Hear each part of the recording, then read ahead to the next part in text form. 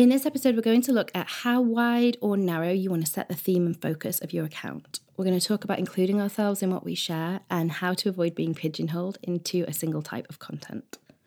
So undeniably, accounts that have a super specific focus for their images tend to grow the fastest on Instagram. I'm thinking about those ones like Pygmy Hedgehogs, there's Symmetrical Breakfasts, you even get floral flat lay accounts that just have this brilliant winning formula that they rinse and repeat, and you can see that they reap the rewards in terms of likes and followers really quickly. Followers welcome that daily dose of predictably awesome content. And when people's time and their home feed space is really precious and they only want to follow accounts that they know are going to deliver predictably great content, one Pygmy Hedgehog a day, one floral flat lay a day in a sea of everything else they're getting doesn't feel super repetitive for a viewer. As a creator, though, they're pretty frustrating to run. So while it might be fun and simple to always share the same thing, it also becomes incredibly limiting and almost impossible to break away from. Follower loyalty also seems to be a lot lower on these kind of themed accounts as people eventually unfollow and move on and forget about them. And I think this is probably due to people maybe tiring of the theme, but also without that everyday sharing of the wider picture of someone's life, people can't really build the same emotional connection with the person who's creating the account. So for most of us, I really think something a little bit more broad is the better option. We want to have an account that's future-proof, that builds relationships with our audience and has broad appeal beyond a single facet of our life or our business. This is why, too, I always tend to discourage people creating multiple individual accounts for all the different elements of the same business or the same life.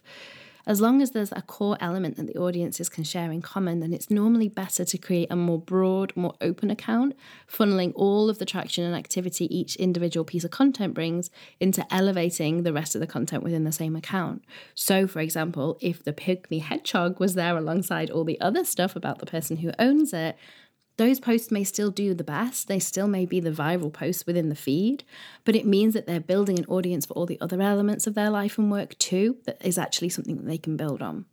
In order to stay dynamic, there are a few things to keep in mind. Don't ever fall into the trap of just following the likes.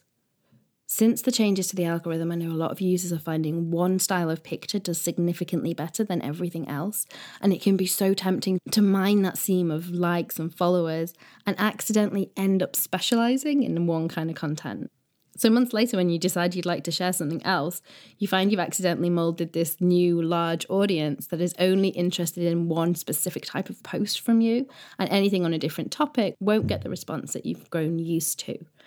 It can be really disheartening to see people unfollowing every time you share something that isn't that one style of picture that you actually decided you're ready to move on from. Think about the monetizing potential, which might sound a bit cold to people, but if you have any aspirations to feature products or brands or grow your business through your account, it's really wise to maintain a varied and dynamic range of topics. Flat lay photographers rarely get approached to review a family holiday, for example. Think about the future. Really sadly, pets die, adorable children grow up, looks will fade and trends will pass. That might be the single most depressing thing I've ever said, but hopefully you take my point that it's problematic to be pigeonholed into creating one type of content that depends on something that might not be around forever. Instagram audiences are notoriously fickle, especially when it comes to kids. Cute and young gets all the likes. As soon as you're past 8, no one wants to see them. Think about your target viewer or customer. So if you have just one type of product, you might be thinking, well, I'll just specialize, I'll just show my product. And while for some people this might be true, for most of us it still pays to think much more widely. So if your product is very beautiful and handmade, like wooden spoons, then there's still so much value in sharing posts about your creative process, how you gather materials, what tools you use, what you do in your downtime, what inspires you. What do you think is most likely to build a rapport between your audience and yourself or your product? What does your target follower respond to? Don't limit your inspiration. So it can be difficult enough to find new and inspiring ideas, to post a new photo every day or however often you're posting, without then limiting your range of options. Most of us are drawn to Instagram on some level to create a visual recording of our days, and it can feel really false and stifling when it becomes difficult to do that. And remember most of all that your next idea might be even bigger. So just because your audience really loves one thing that you do, just because the product you're doing right now sells well does not mean that you won't ever have another bigger, better idea. When we stop taking the risks of sharing new styles of content, new things in our life, we deprive everyone of our whole creative range, and we'll actually end up in danger of missing the next great adventure. So what if you're already pigeonholed? Whether by accident or by design, it is easy to kind of put yourself in a corner with a very narrow type of content. If you feel like you're there and you want to broaden the scope to a more general theme, there are two approaches you can take.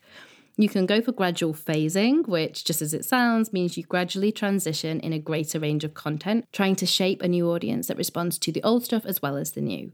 So, for example, if you've only ever shared food photographs, you can begin by sharing pictures of people and food, or food within flat lays, or styled table as part of a bigger interior, maybe picnics outside. And then once this sort of content has become commonplace in your feed, it's an easier transition to then start sharing family and interiors and landscapes in general without the food having to be part of the picture. Alternatively, you can go cold turkey. You just simply take the hit and start sharing the varied content right away. Sometimes you'll be surprised and it does well, and you'll gain really valuable data about what your audience likes. But generally, whichever of these two approaches you take, you can expect that you might lose some followers, you might suffer from lower engagement on the style of pictures for a while. I always think any followers you do lose were not going to be invested in the new direction you were taking anyway, so they would have gone eventually regardless. It's important to remember that for any online engagement, your baseline, your accurate reflection of your audience's interest is what you can attract on an anything you want to post. Not one where you're gaming the system, not one where you're deliberately catering to the tastes and the likes and the most popular things. Those are interesting posts to do. They're strategically useful, and we'll definitely look at how and why and when to use them. But the real measure of your audience's interest is what you can get on a post where you don't have to pull one of those out of the bag. We all know certain styles or topics of photo are going to inflate our engagement, and it's a really useful tool, but it's not always wise to fall into the trap of only posting that stuff. Sure, the engagement looks better and maybe our followers grow, but we can be left with no creative freedom, pigeonholed into that one type of content that may be time limited or a passing trend. It's easy to have our heads turned by the big numbers, but a solid user base of people who love what you do, whatever you do, is much, much more valuable in the long run.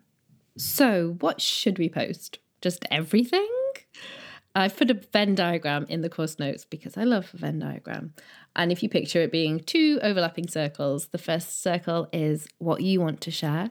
The bottom circle is what your audience wants to see. And the place where they both overlap is your perfect best content. Generally, the best content for any online platform is that place where your audience's interest intersects with your own interests.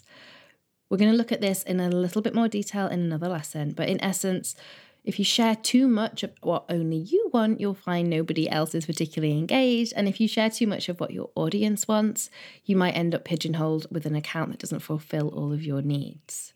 So start by sharing what interests you, paying careful attention to which elements of it are capturing the interest of your audience too. And gradually over time, we start to build a better picture of what makes up that middle ground.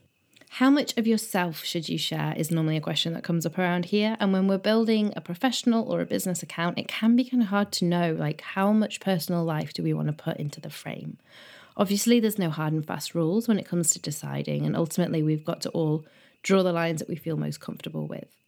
However, one of Instagram's main points of distinction is how it offers that behind-the-scenes look at the lives of its users. So stories, live, and even the more traditional Instagram shares, they were all formed with this in mind, this kind of reports from the front line of living our lives. So if you have a purely business account and you don't want to bring your personal life into it, I always think at the very least it's worth considering sharing some behind the scenes of your work or of your business life. Keep in mind that anybody sharing their personal life online is also only ever really sharing an infinitesimally small portion of what really goes on.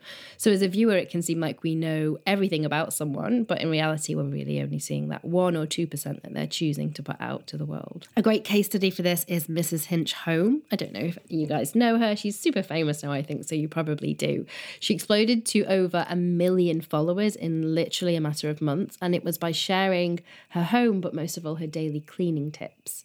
And her grid is this really narrow focus. It's grey and white interiors, very specific. It absolutely wouldn't have brought her the same traction had it not been for the magic that was happening when she started to share stories. She has a very quirky personality. She has a really good way of talking to camera and just sharing on stories. And by letting her personality shine through, people felt a personal attachment to her and to the gallery-based images that they wouldn't have otherwise had. There are, of course, already thousands of accounts that share cleaning and organisational advice, the same kind of tips, but Mrs. Hinch stood out because she brought her own unique take, which was her raw and relatable personality and letting her followers get to know her as a real person. If you're struggling with this, deciding how much of your personal life or personality you want to put out there, you can spend some time on the Setting Boundaries page in your workbook figuring it out. Remember, you don't need to be perfect at anything from the word go or ever, to be honest. It's all just a series of experiments, trying new things on for size and figuring it all out along the way.